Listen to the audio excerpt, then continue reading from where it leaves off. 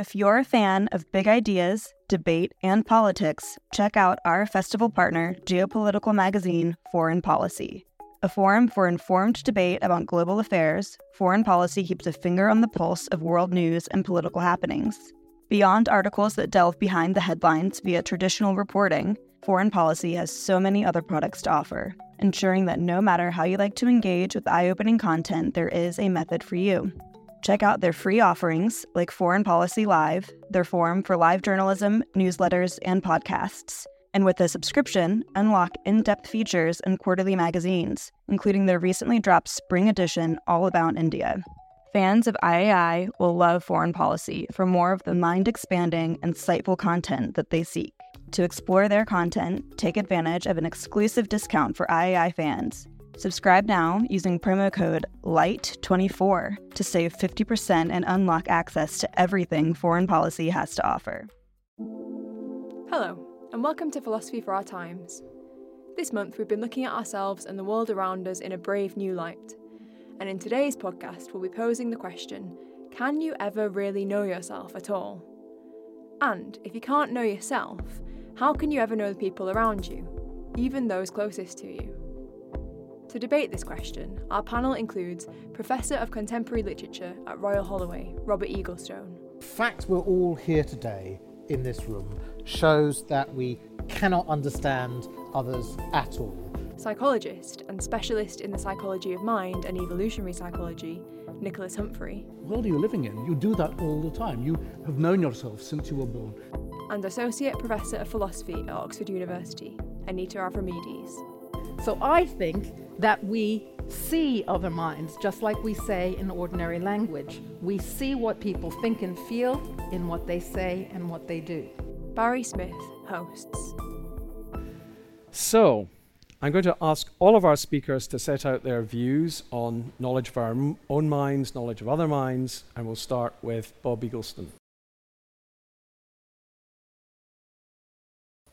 Hi, I want to say just three things. So the first thing I want to say is that the fact we're all here today in this room shows that we cannot understand others at all. Because if we did, we wouldn't be here, okay? And it goes with that we can't even understand ourselves very much. And yet, we know that being with others is extremely, terribly important to us. And that really is the tragedy of our species, the idea that we can't understand others or ourselves very well, and yet we know that being with others is vitally important. But the second thing I want to say is that's okay. Okay? And it's okay in all sorts of ways. It's okay, we can see, for example, this problem, okay, is where we have art comes from. The highest form of art in the West, the novel, okay, is profoundly about trying and failing to understand other minds and ourselves.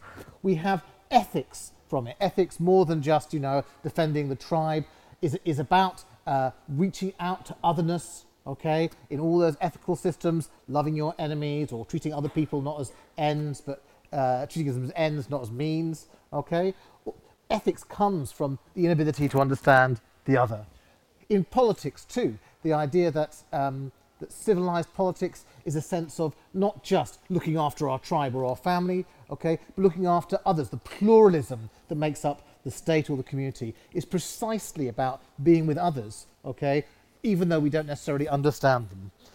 And in terms of the future, the fact we don't understand other people, the fact they are genuinely other, means that in them, in other people lies what the quality that Hannah Arendt calls natality, the concept of newness being born. If we understood other people, they would be the same as us, there would be no newness.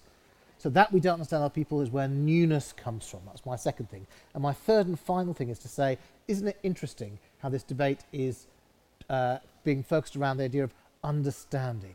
We do lots of things with other people. We play football with, I don't play football with them, but people play football with them, or they cook with them, or hang out with them, or go to the pub with them. And that's not about understanding, but that's still being with them in that really important kind of way. So my third point is to wonder whether we're slightly missing the point in even having this conversation and why we're doing that.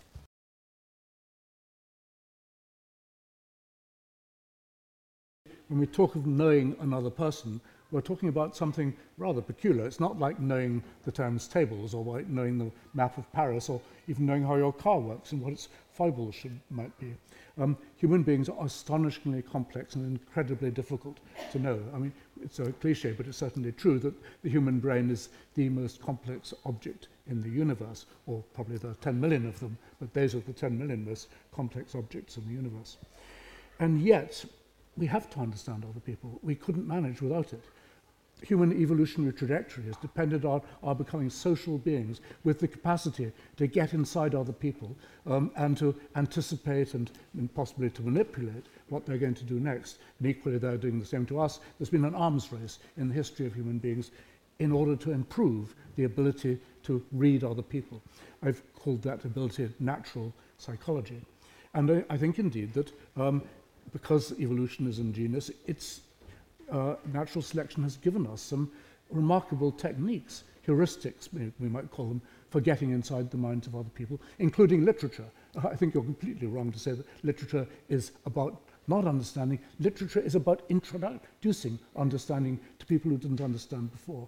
So, that's only one small example. I'll come to some others later about techniques which we've evolved to have. We didn't evolve literature, but we did involve dreaming, for example. Techniques which have enabled people to get along at a level which would have been unthinkable if we'd remained at the level of chimpanzees.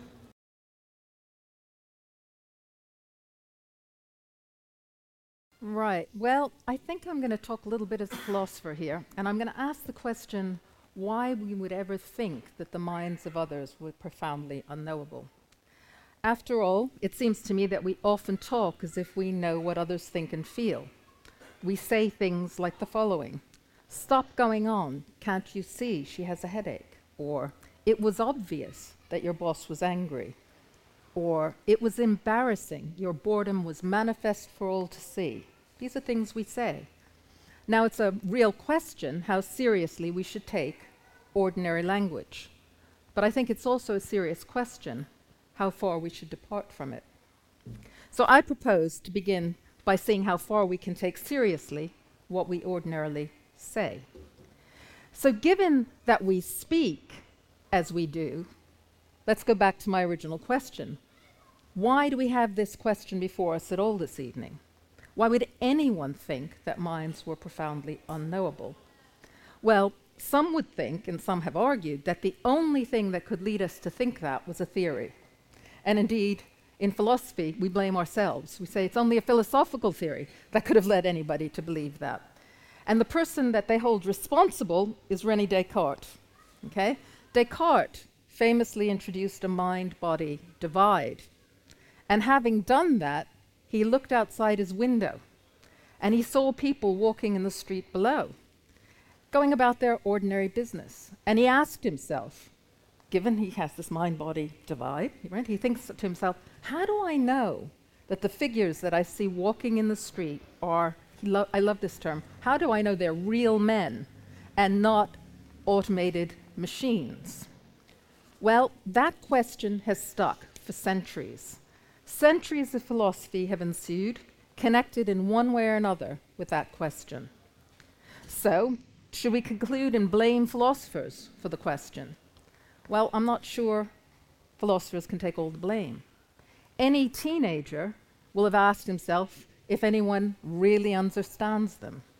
And we all get lost inside our heads from time to time. And I think it's a very short step from that to Descartes' question. So philosophy is engaging with something that I think we all can understand. But I think that Cartesian philosophers and all of us are starting in the wrong place. That is, we all are starting with what sometimes gets called introspection. We look inside ourselves and we think we find our minds laid out in there. And that we think that through this introspection, just by, as it were, turning our gaze inwards, that we get knowledge of our thoughts and feelings. The problem is, I know what I think, but how do I know what you think? All I can see in your case is your behavior. I can't inwardly gaze into your mind. So now we have a problem, and we've got the danger that we're slipping off into a solipsistic universe where only I exist with my thoughts and feelings. This is where we're in philosophy. We're in danger of not getting outside our own heads, just like Descartes. Do we really look inside and find this world ready-made? I don't think so. I think we start with behavior in the world in connection with others who are like us in important respects. And I think this behavior is an invitation for others to engage with us, to teach us, and to help us. And they help us negotiate the world around us and the world inside us. So I think that we see other minds, just like we say in ordinary language. We see what people think and feel in what they say and what they do.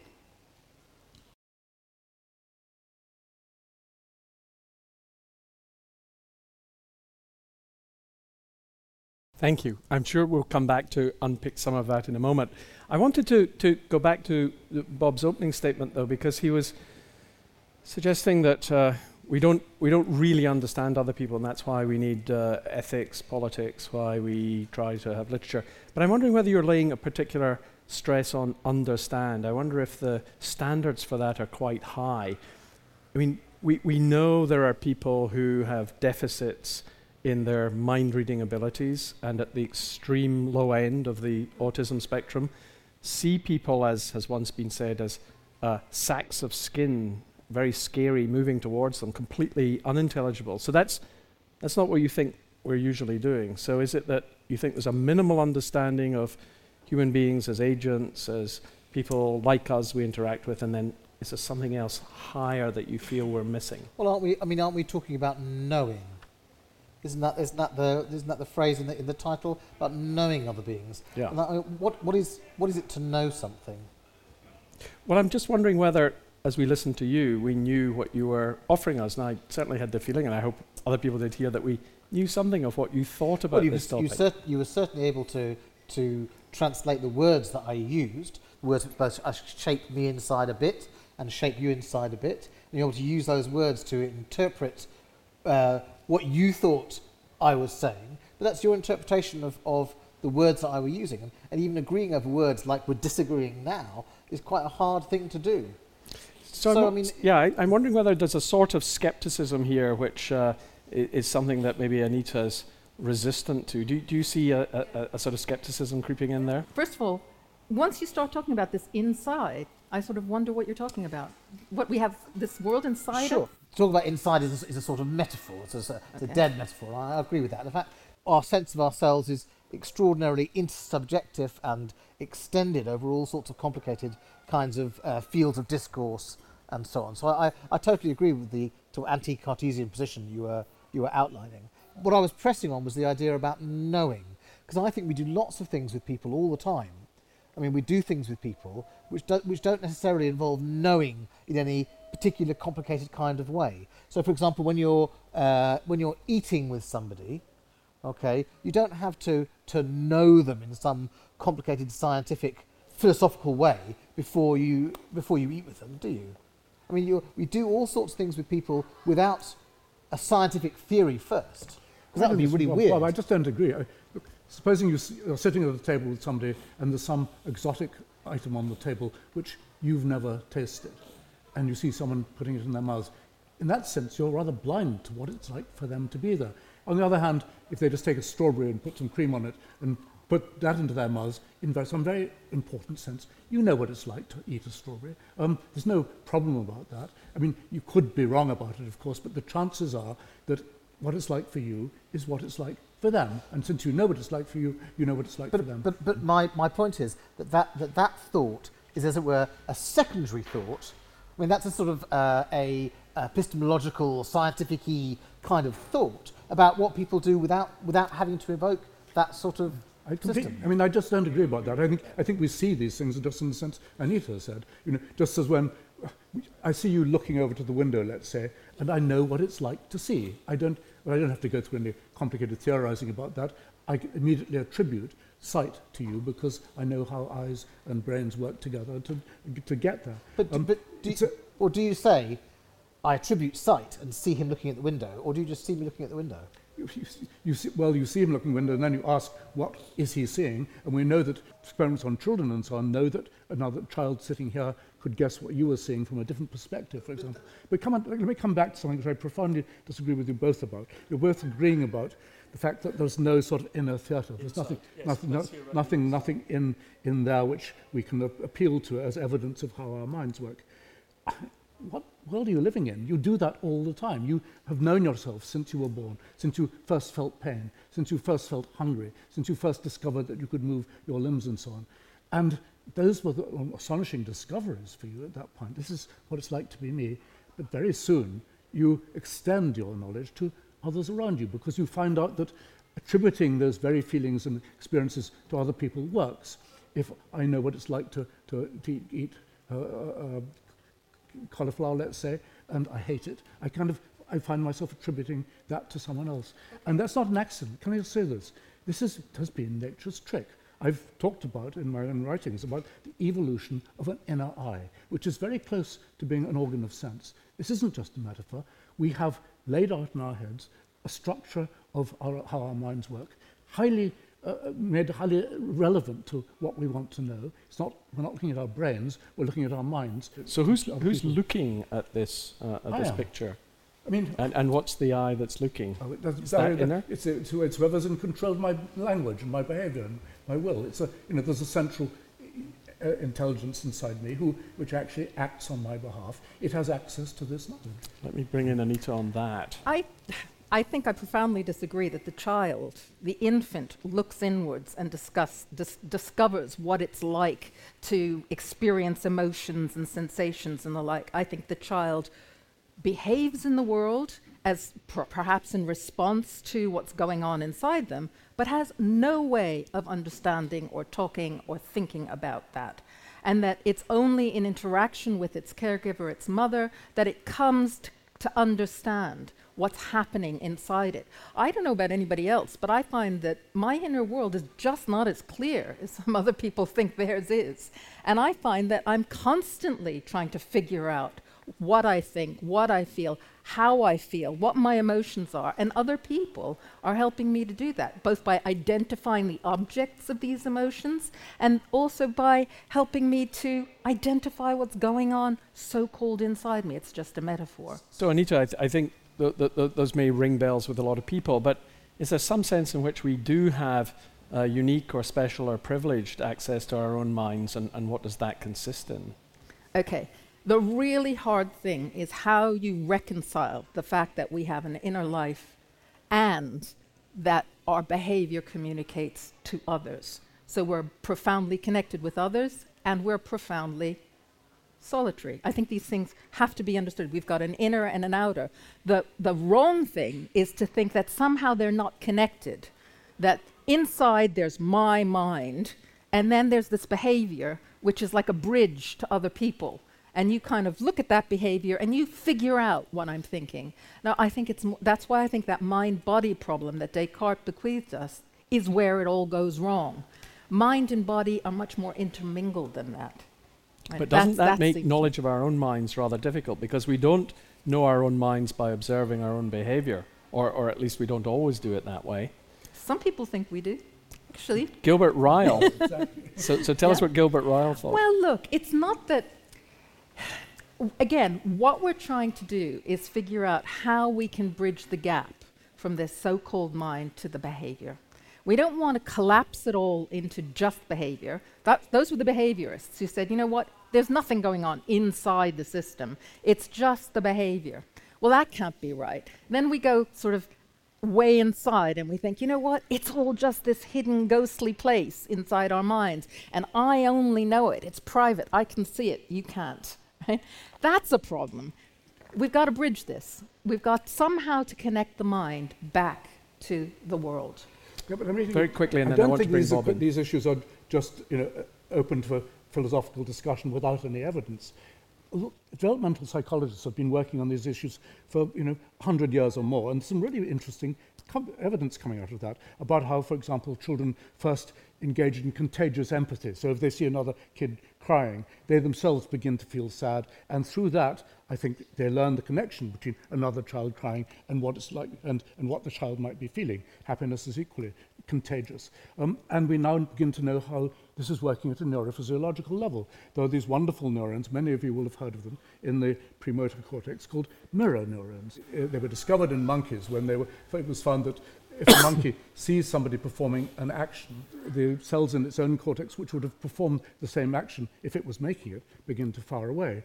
But the really interesting thing is that it's now been discovered in humans that, for example, if I see somebody else in pain, pain neurons in my insula also begin to function. Interesting facts are beginning to...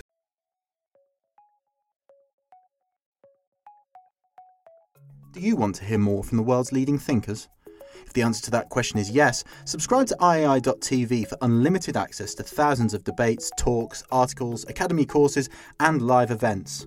Are you bored of the surface level news, politics, sports and entertainment coverage on your newsfeed? Go deeper. Get the philosophy behind the news and get the latest big ideas from the world's leading thinkers on subjects at the core of the human condition, life, the universe and everything in between. It's free for the first month and there's no commitment to pay, so subscribe now to understand the world beyond the surface level. So both of you are talking about sort of deep interconnection between knowing our own minds and knowing others. But given that Bob was pushing the case for not having knowledge or not having real understanding of other people, the extent to which you have understanding of yourself or the way in which you know yourself, I mean, you're elaborating lots of views about what other people are up to and what they're making of you at times. What does that consist in for you? How are we doing that? What are the materials on the inside for doing that as you see them? Well, I think this conversation is extremely interesting because it's clear, isn't it, that our sense of ourself is shaped as much by our behaviours in the outside world as by anything inside. And because and I agree also that the inside-outside metaphor that although you were decrying it, you were still finding it very hard to get away from. Instead of being like a balloon with something inside and some air inside and a surface and outside, we're much more like a current in the sea, which is sort of a movement, which is part and not part, if you see what I mean. And that seems a way of think about without using the inside-outside metaphor, which allows us to think about exactly these things, about the way in which we learn to understand ourselves from all sorts of outside influences, from culture and from so on. And we all have that experience, don't we? There are two different examples. It's the same thing. One is in Proust and one is from Sweet Home Alabama, a very bad film. Okay? So in the film, he's jilted at the altar and he goes, oh, that's what this feels like. And then Proust has a very long, 100-page long thing, which is exactly the same thing as that. But it's that sense of we feel things that we're sort of shaped towards by the world outside in a really complicated way, which we haven't yet got a full grasp on. Okay. And that's why we're here. If we knew what each other thought, then nobody would be here, because we wouldn't need to have this sort of conversation. It's famous work by Haida, which I'm sure several people know here, where you show an extraordinarily simple cartoon of a triangle and a circle playing around inside a box with a possible door, I'm going to call it open, and everybody immediately sees this as an interaction between animate, sentient agents who are, one wants to do something, the other one's trying to stop him doing that. Oh, hooray, she's escaped and now she's pleased and whatever it may be. Interestingly enough, autistic kids find this extremely difficult to do. It's actually a rather important test for autism now that they can't solve these cartoon problems. My view is, again, that it's not quite like causality, for example. I mean, I think Hume and the shop, for that matter, psychologists were probably right that that's just a primitive perception. We don't have to know anything about having been caused ourselves, having caused things, to see causality when one thing bangs into another and the other one moves off. But my guess would be, it's difficult to get at this level, but even things like intentionality are things we first discover in ourselves, the difference between willed events and unwilled events. So when we see something apparently acting autonomously, even if it's a cartoon, we understand what it is to be autonomous because we understand what it is to desire things and act on that basis, rather than being pushed around. But I guess it always comes back to our own experience. So is this a worry for you, Anita, that we see agency in places where there are no minds? I think the fact that that children respond to those little circles and squares and triangles in that way, for me, shows that there's a real importance that we understand that the world of objects like tables and chairs and rocks and trees is different from the world of animate beings like ourselves. So it's incredibly important. And if we continue with that, now maybe this isn't what you have in mind, but there are lots of people, again, when they're thinking about the mind as inner, when they're saying how we know it is by some kind of inference to the best explanation of their behavior, or we're positing a theory about what's going on over there, what seems to me so wrong is they're thinking of this, explicitly so in many philosophical accounts, as like science. It seems to me that that's absolutely wrong about people, that model, that it's just some explanation that's in there and it's hidden and we just need to figure it out. And the reason is because it's too important. That's why I think the infant responds to these cartoons. Animacy, the fact that this is a minded individual and not an inanimate object, is too important. And that very idea, for me, is why the idea that it's a theory, that it's something hidden inside another and we need a theory to get at it, has to be the wrong way. Well, it's to been, think about as you know, others. the philosophers, but not so much psychologists anymore, have distinguished so-called simulations and theories of mind. I think most people are now converging, especially as a result of the work of mirror neurons, on the idea that what we generally do in trying to understand someone else is to put ourselves in their place. In other words, we say, what would it be like and what would I do if I were you? That's not theorizing. That's just simply, I'd try it out. I'll put myself there and imagine I was in your place. It's an astonishingly good way of understanding other creatures.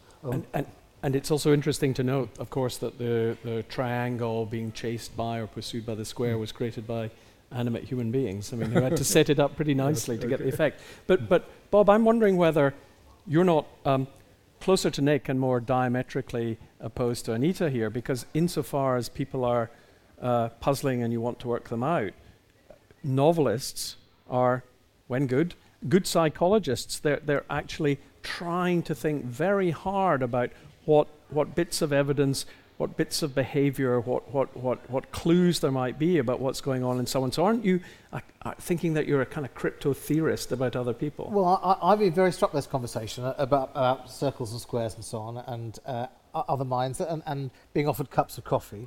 But it strikes me that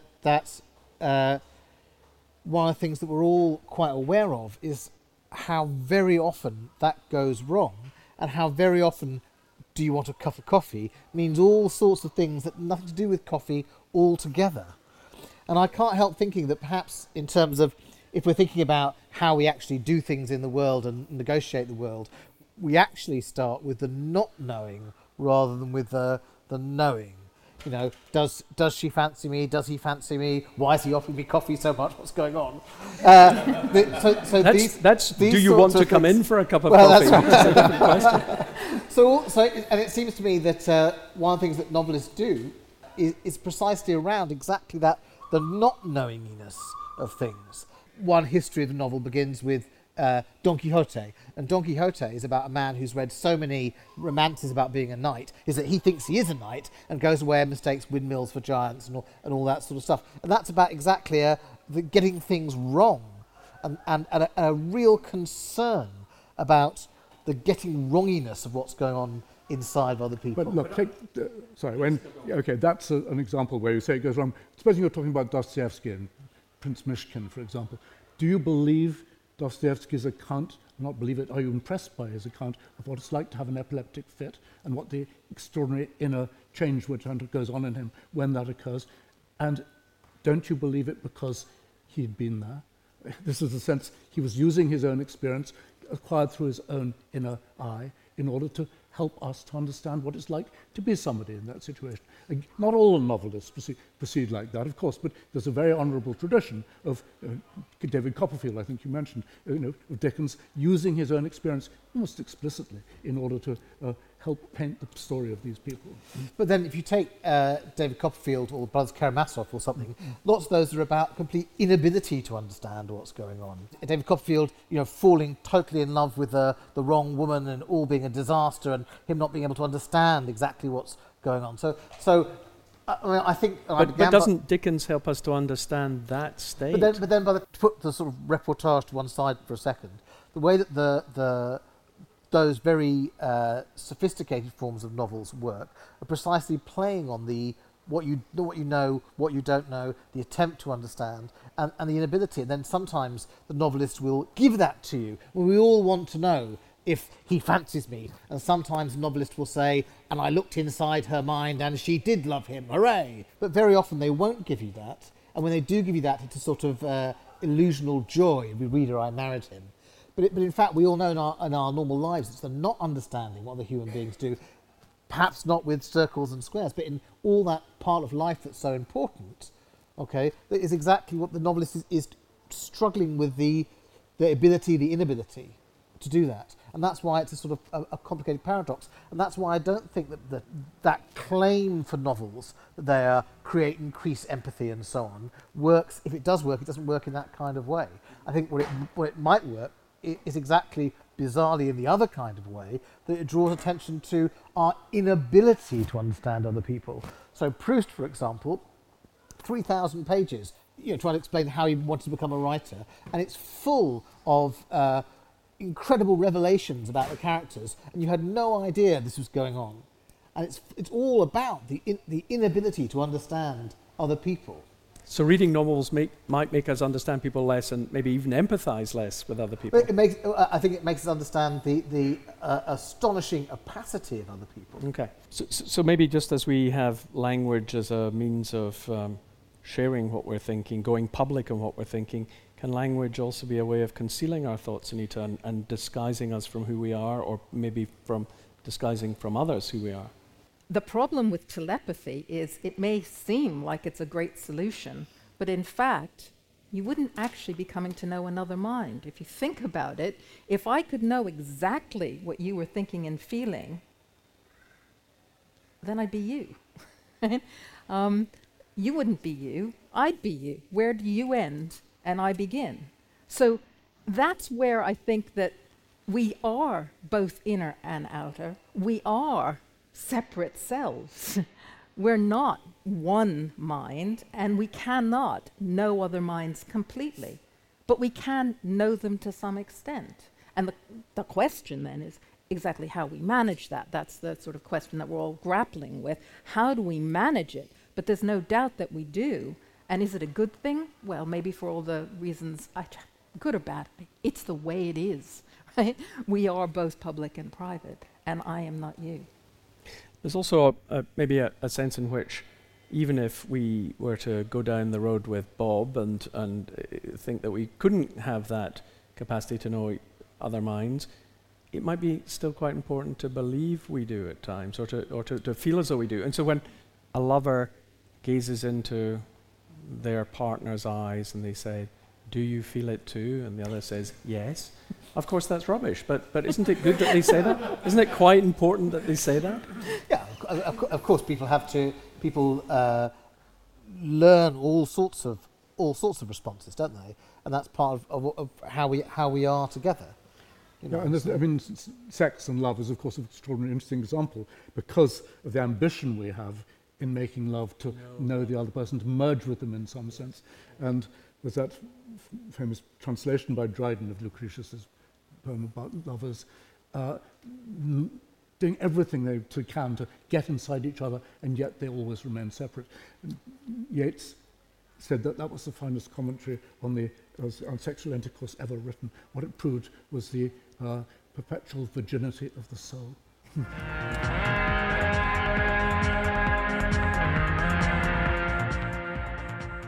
We hope you enjoyed this podcast, which was brought to you by the Institute of Art and Ideas. So what do you think? Is your soul still in its virginity? Let us know by tweeting at @IAI_TV with the hashtag Philosophy for Our Times.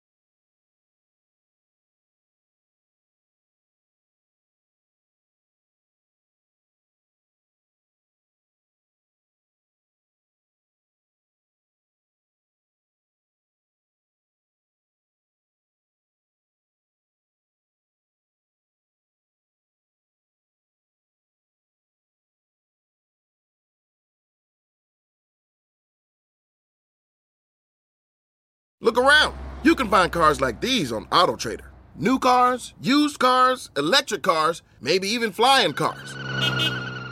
Okay, no flying cars, but as soon as they get invented, they'll be on AutoTrader. Just you wait. AutoTrader.